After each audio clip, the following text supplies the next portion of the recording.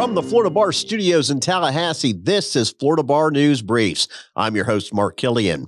From countering ransomware attacks and navigating the grievance process, Florida Bar members can learn the latest trends and earn free CLE at the 2023 Masters Seminar on Ethics. Jim Ash has more.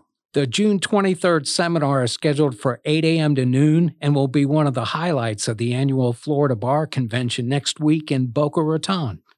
The seminar will be divided into 3 segments and culminate with a judicial roundtable.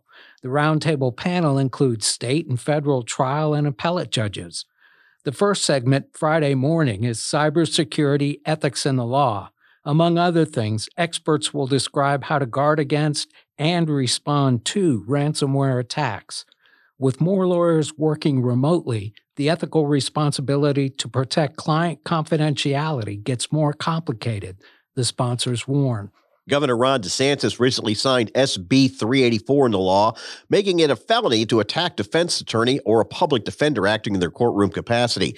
The measure passed both chambers unanimously back in April. Patrick Farguson caught up with the defense counsel whose courtroom attacks spurred the legislation. Mark Gainesville defense attorney Eric Atria was viciously beaten by his criminally charged client last November. Following his recovery, Atria used his experience to advocate for change that protects other lawyers. He traveled to Tallahassee multiple times during session to meet with lawmakers. A few hours after SB 384's signature by Governor DeSantis, Atria said, quote, "I feel both honored and humbled to be the face of this law, knowing that it will forever protect my fellow defense attorneys." The bill signing came on the same day that the trial for aggravated battery against Atria concluded and jurors went into deliberation. Tallahassee resident Kerry Bowden's name likely rings a bell. The FSU football coaching icon was a distant cousin. Now Bowden has been named the Florida Registered Paralegal of the Year. Roanne Bitar has more. For the past 28 years, Bowden, the relentlessly upbeat and deeply committed paralegal, has become a legend in her own right with her teammates and clients at Legal Services of North Florida. After observing Bowden's tireless dedication to the program and the community for a quarter century, Legal Services managing attorney Stephanie Johnson secretly nominated Bowden for one of the profession's highest honors.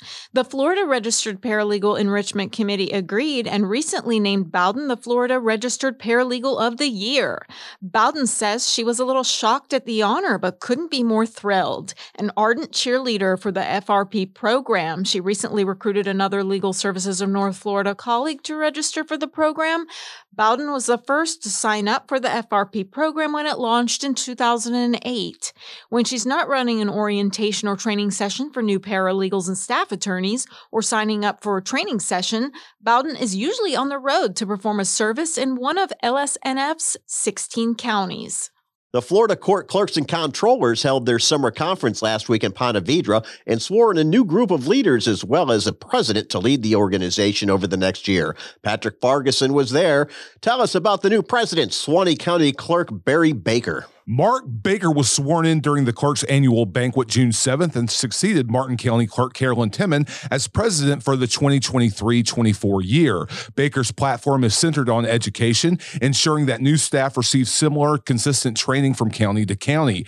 Baker said his clerks have been committed to improving their best practices to ensure uniformity across the state. The rest of Baker's leadership team includes President-elect and Orange County Clerk Tiffany Moore Russell, Vice Chair and Hernando Clerk Doug Chavat Jr., Treasurer and Marion Clerk Greg Harrell, and Secretary and Putnam Clerk Matt Reynolds. Over the next year, Baker looks forward to working with the entire judicial system and his partners at the Florida Bar. Baker said, quote, "I don't look at being president like charging the mountain, but it's walking together on this path we're on." Now, the Florida Clerks and Court Operations Corporation, the budgetary arm of Florida's clerks, also elected a new chair, right? Yes, they did. Polk County Clerk Stacy Butterfield takes the reins as chair of the CCOC, replacing retiring Indian River Clerk Jeffrey Smith. Butterfield says it's an honor to lead the CCOC's Executive Council and will remain the Clerk Association's legislative chair, providing a synergy between the two groups.